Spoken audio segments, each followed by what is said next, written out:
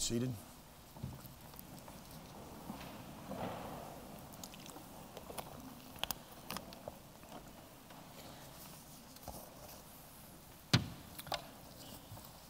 Our scripture reading is taken from the book of Acts, chapter 1, verses 1 through 8.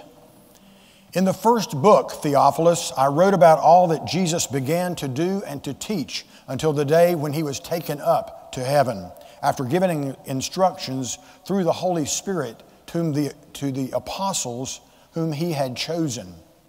After his suffering, he presented himself alive to them by many convincing proofs, appearing to them during 40 days and speaking about the kingdom of God. While staying with them, he ordered them not to leave Jerusalem, but to wait there for the promise of the Father. This, he said, is what you have heard from me. For John baptized you with water, but you will be baptized with the Holy Spirit not many days from now. So when they had come together, they asked him, Lord, is this the time that you will restore the kingdom to Israel? He replied, it is not for you to know the times or periods that have been set by the Father's own authority. But you will receive power when the Holy Spirit has come upon you, and you will be my witnesses in Jerusalem and Judea and Samaria and to the ends of the earth. This is the word of God. Let us pray. May the words of my mouth and the meditations of our hearts be pleasing and acceptable in your sight, O Lord, our strength and our Redeemer. Amen.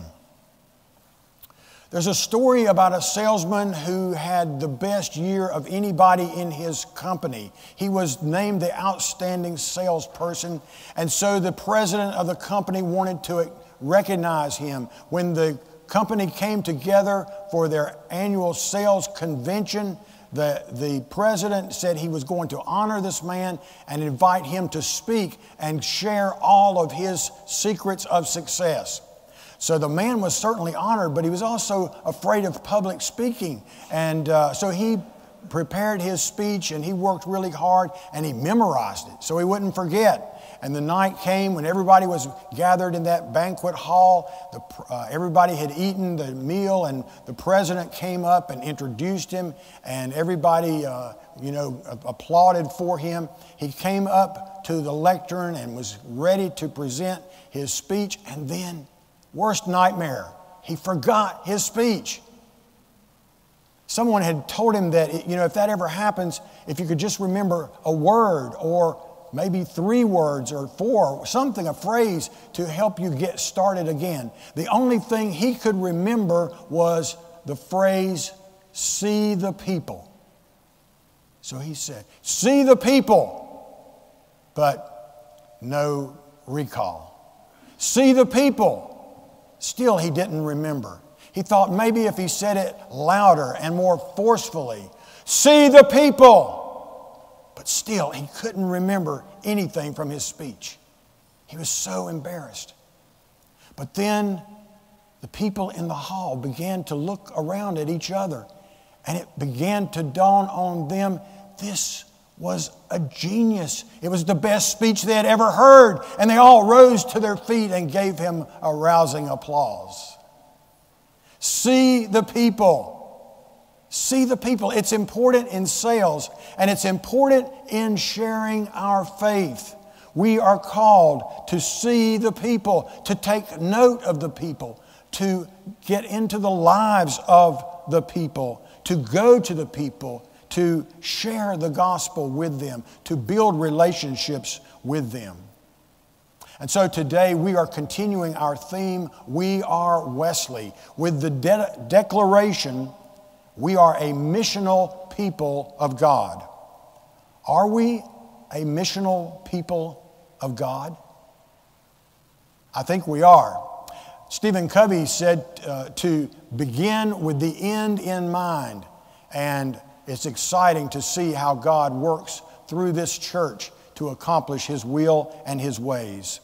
Our purpose is to make and sustain spiritually healthy followers of Jesus Christ who live in ways that transform the world.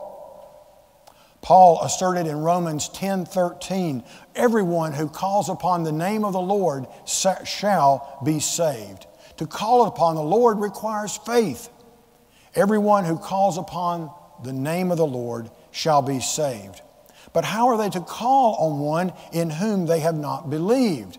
And how are they to believe in one of whom they have never heard? And how are they to hear without someone to proclaim him? To believe in Jesus, people have to hear about him. And in order for people to hear about Jesus, someone has to proclaim him. And that is the church. In Acts 1, Luke transitions from his gospel to the book of Acts, the Acts of the Apostles. And there he shares as one who ministered alongside of Paul, a Gentile and a physician, and one who supported Paul in his missionary journeys. He addresses this book to Theophilus, which literally means lover of God. And in this early part of the book of Acts, he talks about the message, the audience, the witnesses, and the power. So let's look at each of these. It has been said that the message of the Bible can be summed up as good news, bad news, good news. The first good news is that God has created the world and called it good. The bad news is that humanity we've used our freedom of choice, our free will, and rejected God. But the great news is that God still loves us and sent His Son to give His sinless life in payment for the sins of the world and to build a bridge of redemption and restoration for us. God loves us, but all have sinned and come short of His glory. We cannot live good enough to earn our salvation. And Jesus stands at the door of our heart and knocks. If anyone opens the door and invites Him in, He promises to come in and fellowship with us. Have you invited Jesus Christ into your heart? Paul said, I am not ashamed of the gospel. It is the power of God to set people free. We are Wesley. We are a missional people of God. Our mission is to proclaim the gospel of Jesus Christ. But to whom? Let's think about our audience. Christianity started as a small sect within the Jewish faith, but it grew beyond Judaism. In Acts 1:8, Jesus told His disciples, you will be my witnesses in Jerusalem and in Judea, the surrounding countryside, in Samaria, and to the ends of the earth. It is a worldwide audience. See the people. In Acts 13:47, the early church saw itself fulfilling the words of the prophet Isaiah in chapter 49, verse 6. I have set you to be a light for the Gentiles so that you may bring salvation to the ends of the earth. Jesus said in Matthew 28, go into all the world, make disciples. And that's our calling. John Wesley's conversion was so transforming that he wrote in his journal within a year and said, I look upon all the world as my parish.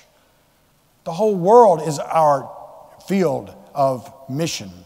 His message of personal conversion was not always welcomed in the churches of England, nor in even his home church. So he preached on his father's tombstone. He found that God used him out in the fields preaching to the miners before they went into the coal mines, or the factory workers before they went into the mills. People responded and came to Christ. He sent the circuit riding preachers out into the wilderness of America to go where the people went and to bring the gospel to them, and revivals broke out. The audience expanded and the faith now surrounds the globe. The people of Wesley Memorial coalesced in our formation in 1856, and we have been entrusted with reaching our audience in High Point, in the Piedmont area, in North Carolina, in the United States, and around the world. The world is our parish, near and far. I remember when I was a student at High Point Central, and there was a time when I drifted from the church and the faith. And a couple of guys from Wesley Memorial reached out to me and invited me to the youth group here, came and got me, and took me back home. Who is our audience? Our audience is whoever we're in a relationship with. It may be family, it may be friends, or some others with whom we associate. Sometimes we forget that after being a Christian for a long time, we forget how hard it is to live life without the power of Christ in our lives. Think about it and how hard it really is for non-Christians who do not have Christ in their lives. And they're putting on a facade, but inside they're in turmoil and loss and hurt and separation. Who is in your sphere of influence? Who is in your network of relationships that need the Lord? Life could be so much better if they trusted in Him. See the people. We are Wesley. We are a missional people of God. And we are called to see our audience, neighbors next door, and those around the world. Let's think now about the witnesses that that Luke speaks of here. You and I are called to be witnesses for Christ. A witness is someone who says, I know that is true. They're convinced because of their personal experience. A witness for Christ has personally experienced His life-transforming grace through faith and not of their own goodness. Someone has said you can't tell someone about something that you have not experienced any more than you can come back from somewhere you haven't been. We love it when our grandchildren come to visit. June and Ford are here today. One day they were visiting with us I think it was back in the winter months. And we have several different games that we like to play. And one of the things, sometimes they'll write messages on balloons. So we'll blow up the balloon and they write a message. One day, June wrote it was a dreary, depressing day. And she wrote, "Be a sun in the cold, dark rain."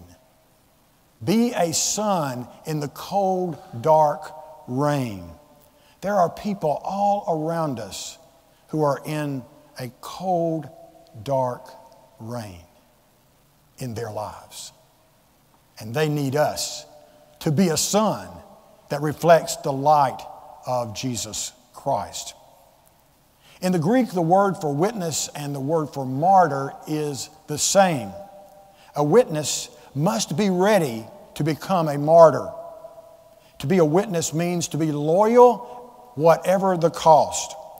You and I will probably not, and hopefully not, be called upon to die for the faith, although many have and are.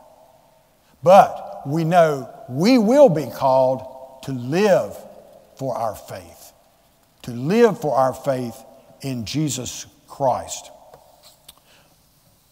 Paul said, "For I am not ashamed of the gospel. It is the power of God to set people free." Early in my ministry, I was thinking about how do you motivate people in the church to share their faith? And the thought came to me that if you think about the fact that God loved us so much, if He loved me so much that He gave Jesus to die on the cross for my sins, shouldn't I love others enough to let them know He died for them as well? We have this treasure in earthen vessels, but it's a message that is to be shared with others. It's like one beggar telling another beggar where to find bread. So how do we share our faith? Well, we may share our faith by just offering to pray for someone when they share a need. It may be sharing our faith by offering someone a Bible or some Christian literature or some kind of devotional material. That could be a way of sharing our faith. It may be meeting a physical need or giving a cup of cold water. It may be sharing our faith in the sense of sharing what Christ means to us, or sharing the difference that Christ has made in our lives, our life before Christ and our life now with Christ. It's not that we're any better than anyone else, but we would probably say we're a lot better than we were. We're a lot better than we were because Christ has come into our lives. And sometimes we just share our faith by giving a listening ear or a caring touch. See the people. Who are you seeing when I say that? Does someone come to mind? Pay attention. See the people. Paul said, Romans 10:14, but how are they to call on one in whom they have not believed? How are they to believe in one they have never heard? And how are they to hear without someone to proclaim him? We are Wesley. We are a missional people of God. We and our audience may be next door or around the world. You and I are witnesses. But from whence does our power come? Let's think about the power. When we served the Mount Pleasant Church in Sherrills Ford, there was a camp meeting that was held. It had started back in the 1800s, and every year in August, people would go there and gather there for special singing and special worship services and preaching, and usually a special preacher would be brought in. A member of my church, Richard Howard, was on the group that helped invite the speakers each year, and one year he knew Eddie Fox and invited Eddie. At the time, Eddie was the director of evangelism for the World Methodist Council, a body of some 90 different groups, religious groups that had flowed from John Wesley. And so there was their cooperative efforts to reach the world for Christ. And Eddie came, and we had some great services. Richard Howard had been involved with helping buy the Charlotte Motor Speedway out of bankruptcy in the 1960s and had helped bring it back to profitability. And then he had sold out his interest in that sometime later. But Richard offered to take Eddie and Bishop Bevel Jones to the Speedway Club for lunch one day while Eddie was there. And he invited me to go along as well. So we drove down, and we were going to meet the bishop there. And when we got there, Richard suggested that Eddie, who was driving Richard's car, and he just go on down, to the end of the infield to the pit row. And then he suggested that he just drive out onto the track. And so Eddie, checked, is that what you said? Is that what you mean? And he said, yeah, let's go around the track. So Eddie goes driving out down the home stretch toward the first turn, and Richard says, go faster. And I'm sitting in the middle of the back seat, and my heart's going faster. And we went around several times, and then we went upstairs to the Speedway Club and had a wonderful lunch overlooking the track. After the lunch, we went back down to the track, and Richard arranged for us to take a ride in a race car with a professional driver. Not long after that, Eddie Fox published his book, Faith Sharing, with George Morris, and in it he told his version of the story about going around the racetrack in Charlotte with a professional driver in a race car. He said we were going 150 miles per hour. But you know, it didn't seem like to me we were going more than 120 miles per hour. It was a day to remember.